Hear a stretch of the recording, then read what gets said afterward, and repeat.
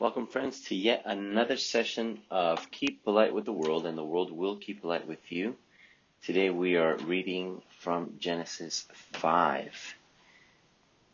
Beautiful book, by the way, lots of very interesting points in it. So let's begin.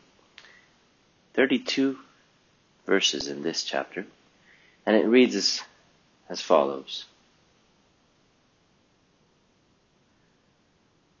This is the book of Adam's history. In the day that God created Adam, he made him in the likeness of God. Male and female he created them. On the day they were created, he blessed them and named them man. Adam lived for 130 years and then became father to a son in his likeness, in his image, and he named him Seth. After becoming father to Seth, Adam lived for 800 years, and he became father to sons and daughters. So all the days of Adam's life amounted to 930 years, and then he died. Seth lived for 105 years, and then became father to Enosh. After becoming father to Enosh, Seth lived for 807 years, and he became father to sons and daughters.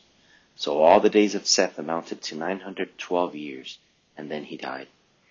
Enosh lived for 90 years, and then became father to Kenan. After becoming father to Kenan, Enosh lived for 815 years, and he became father to sons and daughters. So all the days of Enosh amounted to 905 years, and then he died. Kenan lived for 70 years, and then became father to Mahalalel. After becoming father to Mahalalel, Kenan lived for 840 years, and he became father to sons and daughters. So all the days of Kenan amounted to 910 years, and then he died. Mahalalel lived for 65 years and then became father to Jared. After becoming father to Jared, Mahalalel lived for 830 years, and he became father to sons and daughters. So all the days of Mahalalel amounted to 895 years, and then he died. Jared lived for 162 years and then became father to Enoch. After becoming father to Enoch, Jared lived for 800 years, and he became father to sons and daughters. So all the days of Jared amounted to 962 years, and then he died. Enoch lived for 65 years, and then became father to Methuselah. After becoming father to Methuselah, Enoch continued to walk with the true God for 300 years, and he became father to sons and daughters. So all the days of Enoch amounted to 365 years. Enoch kept walking with the true God. Then he was no more, for God took him. Methuselah lived for 187 years, and then became father to Lamech.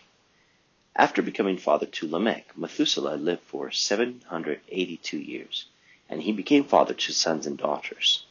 So all the days of Methuselah amounted to 969 years, and then he died. Lamech lived for 182 years, and then became father to a son. He named him Noah, saying, "This one will bring us comfort from our labor, and from the painful toil of our hands because of the ground that Jehovah has cursed."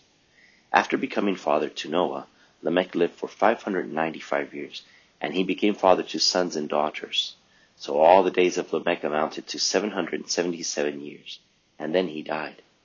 After Noah reached 500 years of age, he became father to Shem, Ham, and Japheth. So, a lot of interesting points that I found here, one of which is the fact that, as it says in verses 1 and 2, it begins to speak of man having been created, and not only that, but it also explains why man is able to empathize, love, practice thoughtfulness, mindfulness, and kindness, as well as mercy, wisdom, and understanding. Man was created, as it says, in God's image or likeness. It goes on to say, in summary, that God created man and woman, and he not only created them and placed them in a paradise, but he blessed them. Think about this. Adam and Eve had done nothing for God here, and yet he loved them so much that he gave them this, as it was his heart's desire.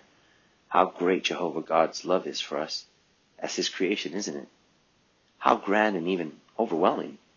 It wasn't only Adam and Eve, but indirectly us as well.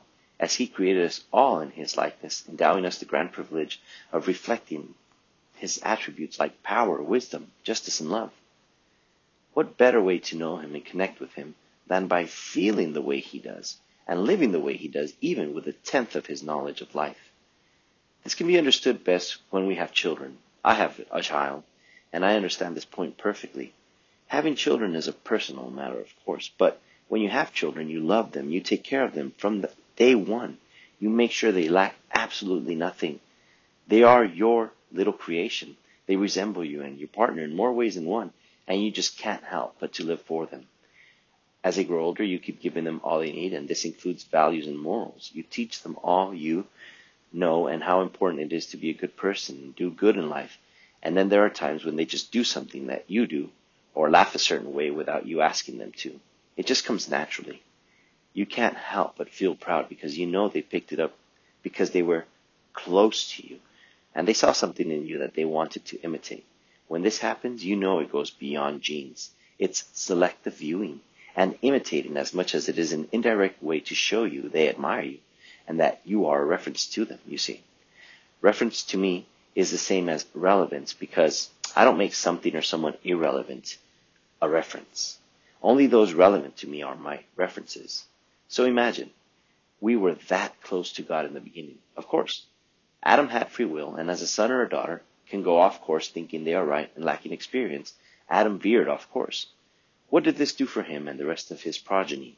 Well, the following verses speak of a certain Methuselah who lived 969 years. Could you imagine 969 years? You'll notice that in the Bible, it says that Methuselah lived to be these 969 years, whereas Adam lived a few centuries less, but still lived throughout centuries. It's pretty impressive, right? How is that even possible? I want to attribute it to their closeness to God as well as their closeness to perfection. Funny enough, we are so far from perfection that it isn't even funny. What does this mean? It means the more we reproduce and more time passes, the further we are from perfection. Funny enough, being closer to God makes us come a little closer to perfection. Why? Because God and his ways are perfect, and the closer we are to God, the better life goes for us. As we make wiser decisions, we have a purpose, we have a clear mind and conscience. This is now, as we speak, hence the whole reason why we are doing this. Going about it this way is a way to guarantee that we will be perfect in the future, of course. Again, yet another reason why we should never take God out of the equation when we really need God in our lives, you see. What makes me so sure? Take a look at the world around you. Does it look like it's closer to God and things are going perfectly for us all? Far from it. So what's the point? The closer to God we are, the closer to perfection, literally. Further from God, the further from perfection, also literally. Also, as we read in chapter 5, all throughout chapter 5, after every Bible character name, death, it says, and then he died. Imminent and irreversible death. Death to the greats and not the so greats. Death to the first and to the last, the old and the young, the fast and the slow. Death to the fat and death to the thin. We can't escape it. Why? Do you remember what God told Adam would happen to him if he didn't obey and he ate the fruit? He told him, you will positively, in other words, certainly, without a doubt, die. And here we have two lessons in one. The first is that there are consequences to our skipping the rules because we think we're special enough to. That consequence is the worst consequence any living thing can have, or even wants. Think about it. Why? Because when you live, you enjoy, you dance, you feel, you think, you learn, you love. Do you feel any of these things with the complete opposite of life, death? Not even a little bit. Realistically, you wouldn't be dead if you could. You would be alive. Some of us are partially living, by the way, but that's another story all on its own. Anyway, besides the obvious and maybe even repetitive lesson, we have an indirect lesson in all this. Note, who told Adam he would positively die? Wasn't it God? That was the clearest and most honest warning if you've ever heard one. He couldn't have possibly been clearer on this, could he have been? Would you say that someone who gives you such a clear warning and instruction is fair and just individual? Would you say that suffering the penalty of not abiding by that rule is a fair outcome? God was open and honest about what he wanted and expected from Adam, much like a parent with their children, when they give them clear instructions on the behavior they expect from them, or a partner telling their partner what sort of things they will definitely not put up with. Not abiding to these only brings calamity. God also shows us in this that we need to come through and keep our word, hold up to what we say without wavering. This lets others know we're serious, and it speaks volumes about our standards, values, and integrity, as well as our level of self-respect. At the same time, it helps us filter who is going to be in our life and who isn't. In fact, they do that for themselves, don't they? Note, please, if a boyfriend tells his girlfriend that he is very loving, patient, and kind, but he will not tolerate her flirting with or chatting with other guys if she's with him, because he won't do that to her, and his girlfriend purposely goes and flirts with others, as well as chats with others, to the point he's even intercepted a few messages between her and them, as well as having seen or looking at, smiling and being flirting with other guys. Does he have a justification for breaking up with her if he chose to? After all, he did warn her, didn't he? Some people have tried to pin the blame on Jehovah God by saying that if he wanted obedience from Adam and Eve, he shouldn't have tested them by putting a tree in the middle of the garden and then depriving them of eating from it. Well, let's imagine you have a family and you set all sorts of food on the table, but the nice juicy steak you've just prepared for yourself is not to be touched, or else. If anyone bit it, do you have a valid reason to be upset? Let's imagine you have a house, and you let loved family members stay in it as long as they want to, but you ask them not to sit on a very specific chair that is there. They can sit or lay or stand or lean on anything they want except for that chair, which, by the way, will positively break if they do sit on it. Do they need to know why you have that chair there or why they mustn't sit on it? No. All you need to know, because it's their house and you're being hosted in it, is that they don't want you to sit on it, and as the guest you need to abide or get out and find your own. In the same way, the earth and everything in and out of it belong to God as the maker of it. Does God not have the right to put the tree wherever he wanted in his home if he chose to, and expect his guests to do as he asked them to? It's as if a city council decides to put a roundabout in the middle of a road, and in order to drive on that road, you have to go around it. If you decide that rule doesn't apply to you, as a man normally does, your car ends up suffering damage because you kept straight. Whose fault is it that your car got wrecked in that roundabout? In Adam's case, you'll remember that he didn't even have the courage to admit he'd messed up for himself and the rest of humanity afterward, but rather he placed the blame on Eve directly, as well as on God, whom gave him Eve, the bone of his bone and the flesh of his flesh.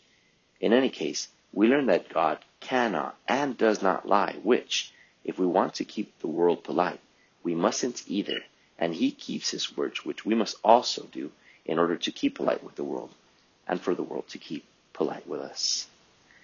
So, points to think about, again, is the fact that we are made in God's image, and we have the ease to be able to resemble him in all things that we do. We want to resemble him by being good people out in society. What better way to know and connect with him than feeling the way that he does, right? Is one thing that we definitely want to point out. Also, the closer we are to God, the closer we are to perfection, literally. The further from God, the further we are from perfection, also literally. And as well, we want to do everything in our power to keep our word and respect the rules around us. So, thanks for listening to today's session of Keep Polite with the World, and the world will keep polite with you. We will see you back here tomorrow.